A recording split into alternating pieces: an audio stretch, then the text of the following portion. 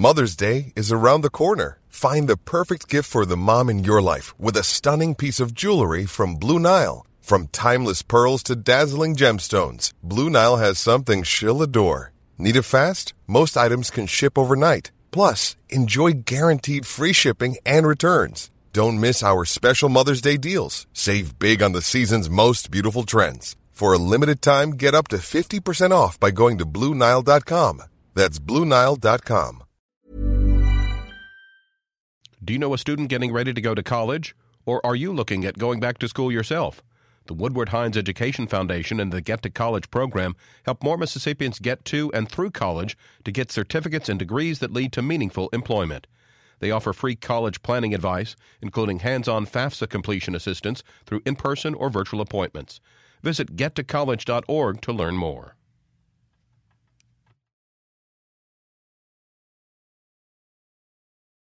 Support for MPB comes from the University of Mississippi School of Education, working to prepare the next generation of teachers, counselors, and educational leaders through online graduate degrees and hybrid doctoral programs. Details at education.olemiss.edu. Good morning. It's 8:30 on Tuesday, March 22nd. May 22nd, rather. I'm Karen Brown, and this is Mississippi Edition on MPB Think Radio. On today's show, we'll hear from veterans being recognized at the Trail of Honor events, and a look at Mississippi officials and legislators. How are they rated, and what issues are most important to the state's voters? Then, as Mississippians turn to water recreation to cool down, find out where researchers say many people are at risk.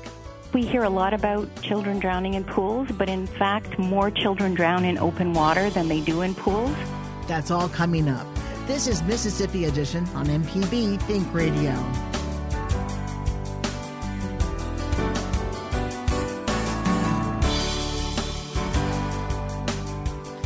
A distinguished group of veterans is in Mississippi to celebrate the annual Trail of Honor, a tribute to U.S. military men and women. 15 veterans came to Mississippi to take part in the Trail of Honor. Monday wrapped up a weekend of special events in Jackson, including the Traveling Vietnam Memorial Wall. Ronald Rosser is a sergeant major and two-time Medal of Honor recipient. The 88-year-old tells MPB's Desiree Frazier his service took him all over the world. I served in combat with the American Army, the South Korean Army, the Dutch Army, the Turkish Army, and the French Army in combat. How did you manage all of that? I was a forward observer, and they moved me around into bed spots, you know. People needed help, they sent me. Did you retire from the service? Yes, ma'am, I retired from the military. Plus, I had two brothers killed in action, one in Korea and one in Vietnam. Plus, my daughter and my granddaughter served in Iraq, and they were both injured there. What does it mean to receive the Medal of Honor and spend your lifetime protecting this nation? Well, ma'am, my mother had 15 children, and she's about to have another one, and when it came, it was twins, and I knew then I lost my place at the table, so I joined the Army. The best way to explain it, and I spent my life at it. I was gone for many years before I ever went back. The Army was my home. So you lived overseas a long time? Yes, ma'am. I was in the occupation of Japan. I was in the occupation of Germany. They sent me to Russia, China, Japan, Korea. In fact, I've been to Korea 15 different times. I served in Germany, France, Portugal. I was a career soldier, ma'am. How many years? I spent 21 years in the Army, and I retired because they wouldn't send me to Vietnam because I had the Medal of Honor. I was wounded 4 times, and I had 2 brothers killed, and they wouldn't send me, so I retired from the Army. And what did you do after that? The day after I retired, I became a chief of police, and I was a chief of police for several years, and then I resigned and became a school teacher, and I taught school in the black community for several years. It was my choice to do it. I figured they needed me more than the other schools. What do you want people to remember about your sacrifice? I don't ever think I sacrificed, ma'am. To me, it was An absolute pleasure to do what I did. My job was to protect the lives of about 800 young Americans, and that's what I did, and I was proud that I was able to do it. Army Sergeant Major Ronald Rosser. Dwight Bethany is with Facility Management Services at the VA hospital. He tells MPB's Desiree Frazier why he attended the event. I wanted to come down and talk to some more of these people and maybe learn a little bit more about what went on during World War II. What does it mean to have them at your job where you can just come down and have a conversation? Well, to me, it shows that a lot of respect that they're willing to give up their time, more of their time, to come down here and share the knowledge that they have with us. They take time out of their day to do that. What impresses you? What have you learned that has really stood out? That each one of these people is unique, and they were unique in their job, unique in their performance during World War II that helped save countless of lives and help the fact that we are now Americans as we are today. Medical center employees lined up to get autographs of the visiting veterans. Coming up, a look at Mississippi officials and legislators. How are they rated and what issues are most important to the state's voters? This is Mississippi Edition on MPB Think Radio. On the next In Legal Terms, we'll talk about how to select a lawyer. When do you need a lawyer? How do you check their credentials? And when do you need a specialist? Our show's guest will be Professor Ben Cooper from the University of Mississippi School of Law. In Legal Terms, today at 10 a.m. on MPB Think Radio and on the internet at mpbonline.org.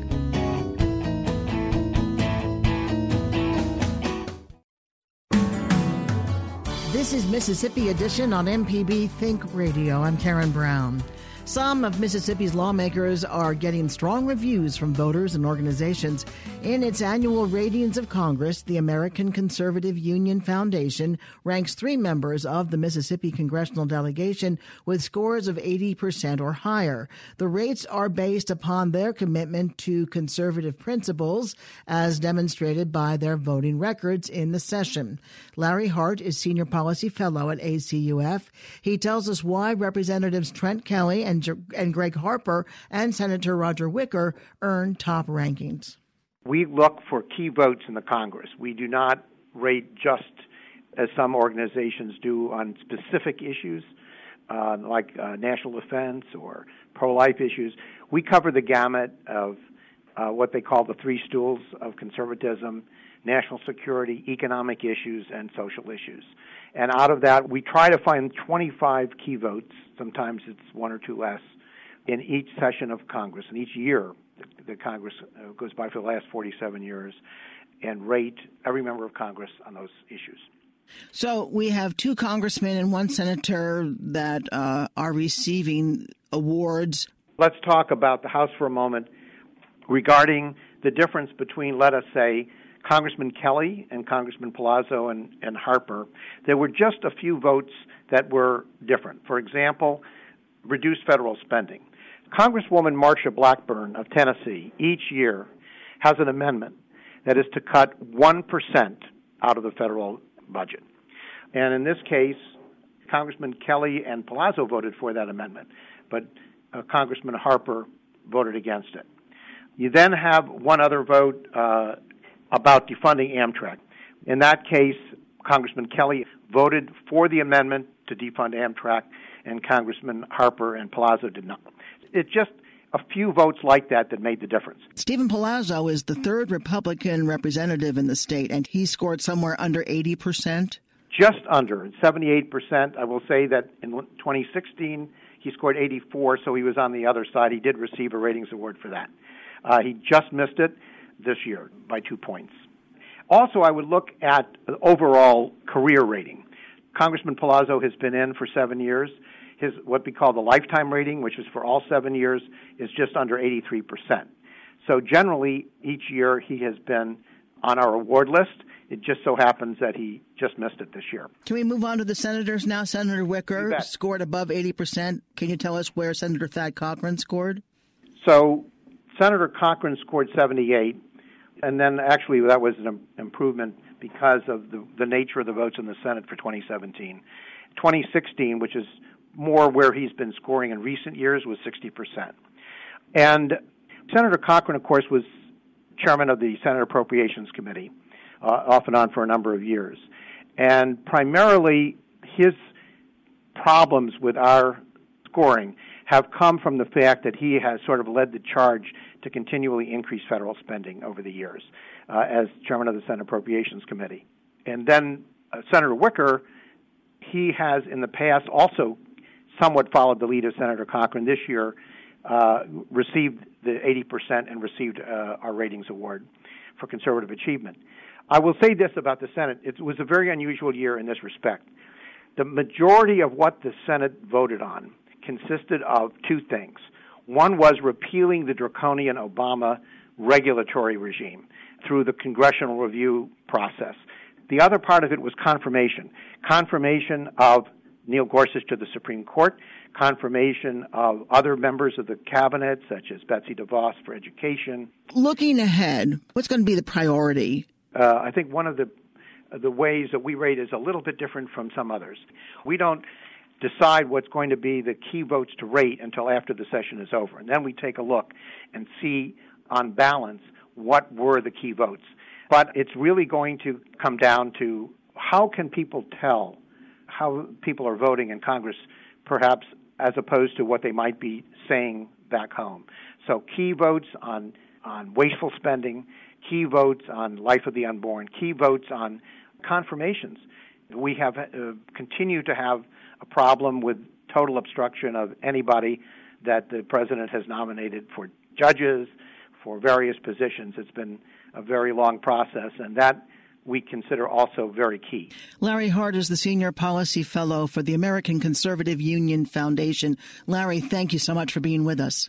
Good to be with you. Thanks, Karen. Back in the state, the Millsaps College Chisholm Strategies State of the State survey shows Mississippi voters are slightly more upbeat about the direction of the state than in previous months. They also strongly approve of the performance of Republican Governor Phil Bryant and Attorney General Jim Hood, a Democrat. Kenneth Townsend is assistant professor of political science and an author on the report. He tells us how they administered the survey.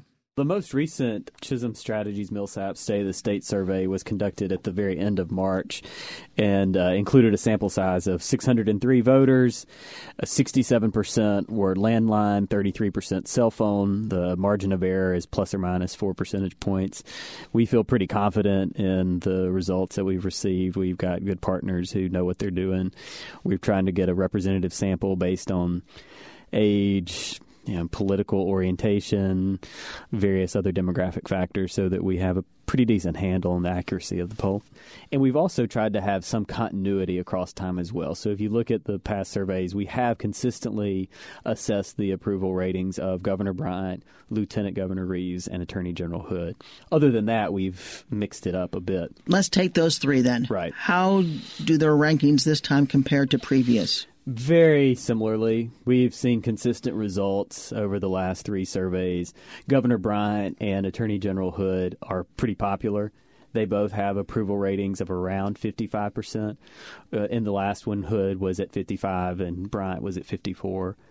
Their disapproval ratings, Bryant's disapproval has been consistently higher. So if you're looking at net approval, which consists of those who say that the person is doing a good job and then subtracting out those who say that he's doing a bad job, Hood has consistently the highest overall net approval rating. What about Lieutenant Governor Tate Reeves? His have consistently been lower in the surveys that we've done. His approval ratings have been somewhere in the upper 30s in most of the polls that we've done, with approval ratings just barely, disapproval ratings just a bit below that. Let's talk about the issues now. Sure. What are those surveyed saying are the biggest issues or concerns facing Mississippians? So one of the things we've done with each of these now three polls is we've included a question that lists several different policy priorities where voters can indicate what do they think is most important for those working in Jackson to address. And the options include, I'm going to read the full list: reducing the size of state government,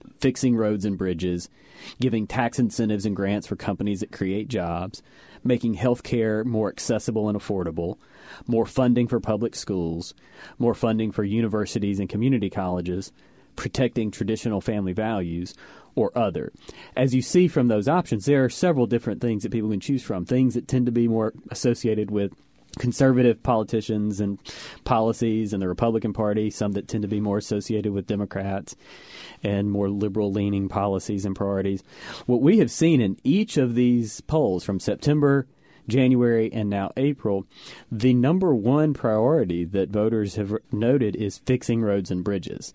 This is an area where it does seem like the concerns of the voters have not been addressed very adequately, to be honest, by the legislature. This is consistently outlined as So they said priority. this before the legislative session, right, as the legislative session was beginning, and now after. Right. And this is one of the reasons why we did the surveys at the times that we did, is we wanted to, a few months before the legislative session, get a sense of what voters were thinking. Then we did one right as the legislative session was beginning, the first week of the legislative session. And then just as the legislative session ended, the week or so after it concluded. And it's interesting that there hasn't really been a lot of movement. The fixing roads and bridges has in each of these instruments that we've conducted been the top priority. And then the next two top priorities have been making health care more accessible and affordable and more funding for public schools. And those have consistently been 2 and 3, but they've flipped back and forth between 2 and 3 in the polls that we've done. And when you look at what the legislature did in this 2018 legislative session, I mean, these are the things that voters, at least according to our poll, are saying they're most concerned about. But it doesn't seem to have necessarily bubbled up to the level of legislative action. Having said that, did you ask those who were surveyed whether the legislature was successful? Right. So we did do a legislature approval rating. And what we saw is that if you look at the September 17 poll, this was presumably them reflecting on the past legislative session, 27% approved. In the January 18 poll, 26% approved. And in the April 18 poll, 30% approved. So all very close. I would say somewhere in around 30% or just below of the state has approved of the work of the legislature, according to our poll. The disapproval numbers have been 45, 38, 41. So what we are showing, and according to our poll, is that a greater number of Mississippians are disapproving than approving of the work of the legislature, which isn't that surprising in certain respects if you assume that the values and concerns of the voters, such as fixing roads and bridges, are in fact their most serious concerns and are not getting addressed by the legislature. You would expect them to be somewhat unsatisfied. Well, I know you've asked a lot more, and we just can't cover everything here. So where can people see the survey? Sure. We have this information on the Millsaps website. If you Google Millsaps Chisholm Strategies Survey, it'll be the first hit that pops up, and our goal is to continue doing this. We hope on about a quarterly basis to help provide information for what's going on in the state. Kenneth Townsend is an assistant professor of political science at Millsaps College. Thanks so much for coming in. Thanks, Karen. Always good to be here. Coming up, as Mississippians turn to water recreation to cool down, find out where researchers say many people are at risk. This is Mississippi Edition on MPB Think Radio. If you're a sustaining member of MPB Think Radio, we appreciate your support of our programs. To become a sustainer, go to mpbonline.org.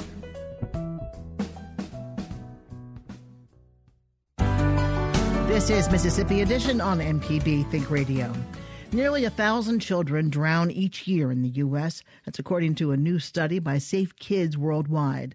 The report shows fatal drowning occurs most often in open waters, such as lakes, rivers, and the ocean, not in swimming pools. Researchers also found African American children are twice as likely to drown in open water as white children, and the risk is highest among teenage boys. Morag Mackay is the lead author of the report. She tells MPB's Ashley Norwood parents should start children in swim lessons as young as 4.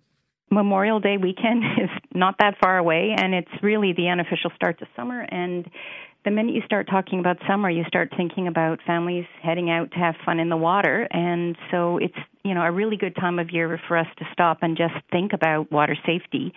And we did a report looking at pool safety a couple of years ago, and so this year we really wanted to focus on open water, which we define as both natural water like lakes, rivers, the ocean, as well as man-made open water, and that's things like retention ponds, reservoirs, or irrigation canals, all of which result in drownings in children every single year. So why is it important to kind of shift gears? Because I guess normally when you think about drowning, we do sort of think about the pools first. So why is it important to also talk about open water? Yeah, I think you're right. I think we hear a lot about children drowning in pools, but in fact, more children drown in open water than they do in pools. It's it's not a huge difference, but it's more than in pools. And I think one of the other things is that risk changes as kids get older. So 1 in 4 children, very young children, will drown in open water. But by the time you get up to, say, a 10 to 14-year-old, they're 3 times more likely to drown in open water than a pool. And once you start talking about older teenagers, 15 to 19, that goes up to 8 times more likely to drown in open water than a pool. So, I think as children get older, there's maybe a little less supervision or maybe a little more risk-taking. And so as a result, they're just at increased risk. Is it that they don't know how to swim? I mean, what is it?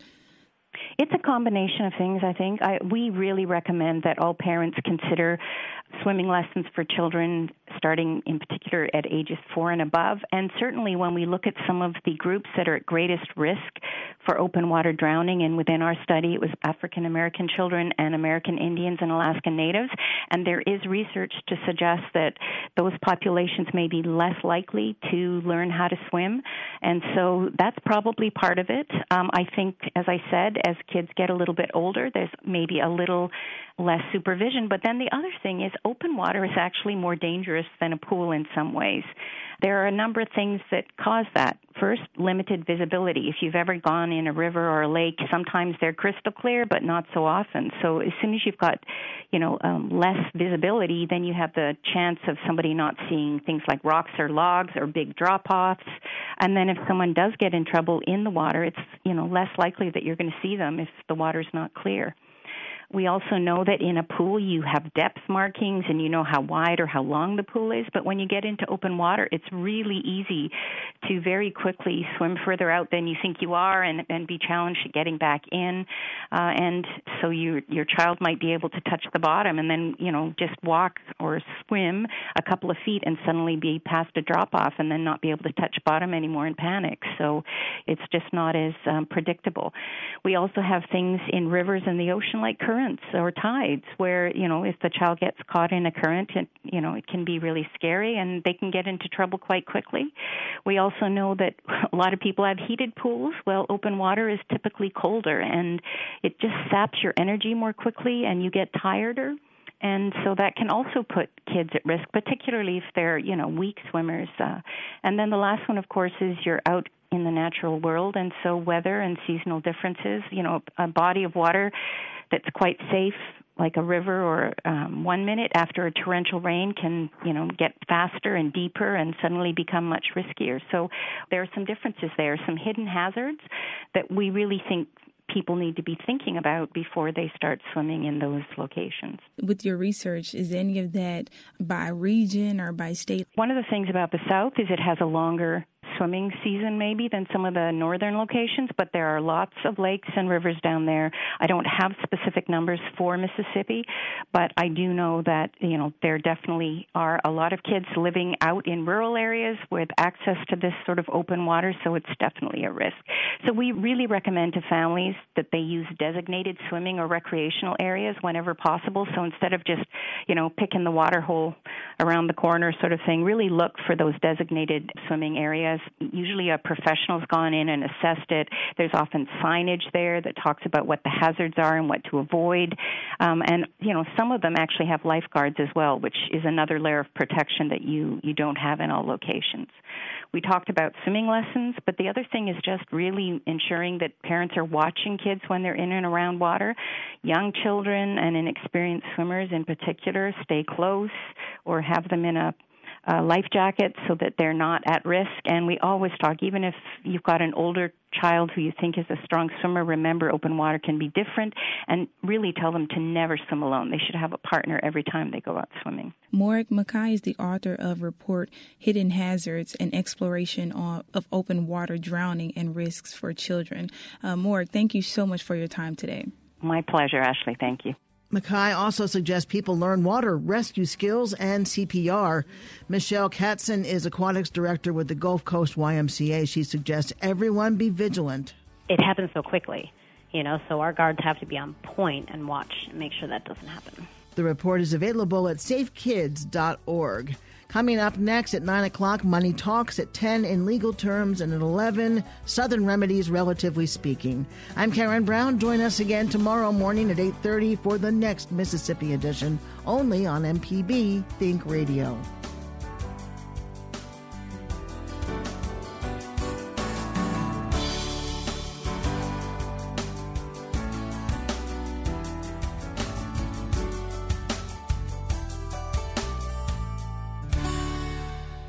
Support for MPB comes from the University of Mississippi School of Education, working to prepare the next generation